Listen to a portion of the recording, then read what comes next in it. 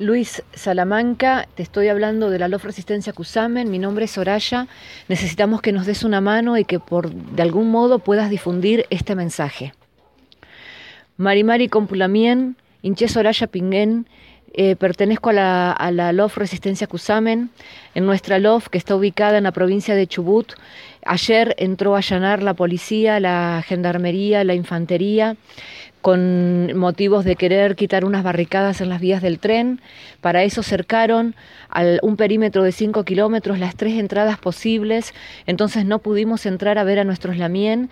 Entraron tirando balas, reprimieron a nuestros lamien, se llevaron 3 detenidos, entraron a la ruca, a la casa, rompieron las ventanas, sacaron a las mujeres, las tiraron en el suelo, las esposaron, sus niños dando vuelta alrededor de las madres, sin poder hacer nada, los niños siendo testigos de esa situación. Luego de eso, en la tarde, los lamien, los hermanos, se fueron a buscar los caballos, son nuestros caballos de ceremonia, los fueron a buscar y ahí hubo una emboscada de parte de la policía de Maitén que les tiró balas a matar. Esto lo pueden comprobar en la camioneta que secuestró la policía de Maitén, en donde está toda baleada.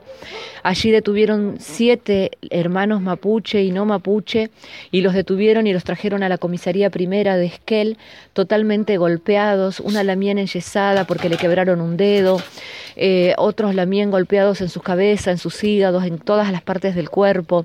La situación que estamos viviendo es extrema, el aparato policial está usando absolutamente toda la fuerza, toda la violencia institucional que estamos viviendo nunca se había vivido en la comarca, y lo peor que sucedió hoy fue que en la tarde la policía de infantería de la provincia de Chubut, alrededor de las 8 de la tarde, frenó, bajaron 10 efectivos y sencillamente se pusieron a disparar.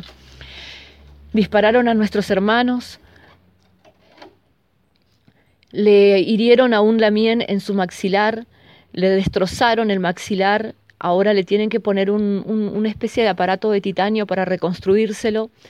Le pegaron perdigones en la cabeza a otro lamien que lo están derivando a Bariloche porque se quedó sin habla, porque tiene politraumatismo de cráneo. En la LOF, en nuestra comunidad, hay muchas mujeres, hay niños, hay huaychafes que están dispuestos a resistir, pero nosotros necesitamos la solidaridad de la gente consciente, de la gente que defiende el territorio, del avance petrolero, del avance minero, del avance de las hidroeléctricas, de la soja.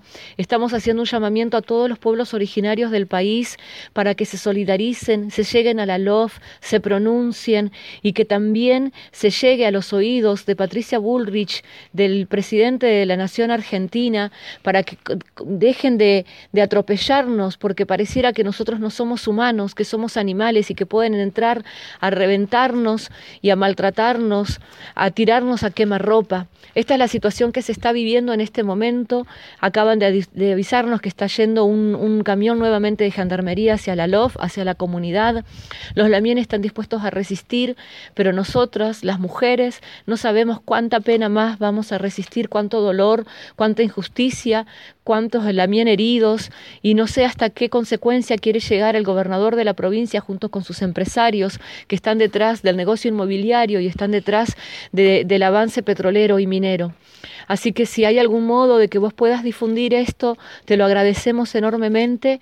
Y bueno, se pueden comunicar a través de la página de la red de apoyo de Resistencia CUSHAMEN, y si no, también está saliendo por diferentes medios de todo el país, y a todos los lamien que nos hemos encontrado en diferentes lugares, en diferentes encuentros, por favor, que se solidaricen, que se pronuncien, que salgan a las calles, que puedan visibilizar esta situación, porque esto nos toca hoy a nosotros, como también les ha tocado a los wichí en Formosa, pero finalmente estamos viendo que nos toca a todos aquellos que estamos pidiendo por una vida digna y por el territorio libre de agrotóxicos, libre de extranjeros, libre de emprendimientos mineros, petroleros, que no nos van a dejar más que la destrucción.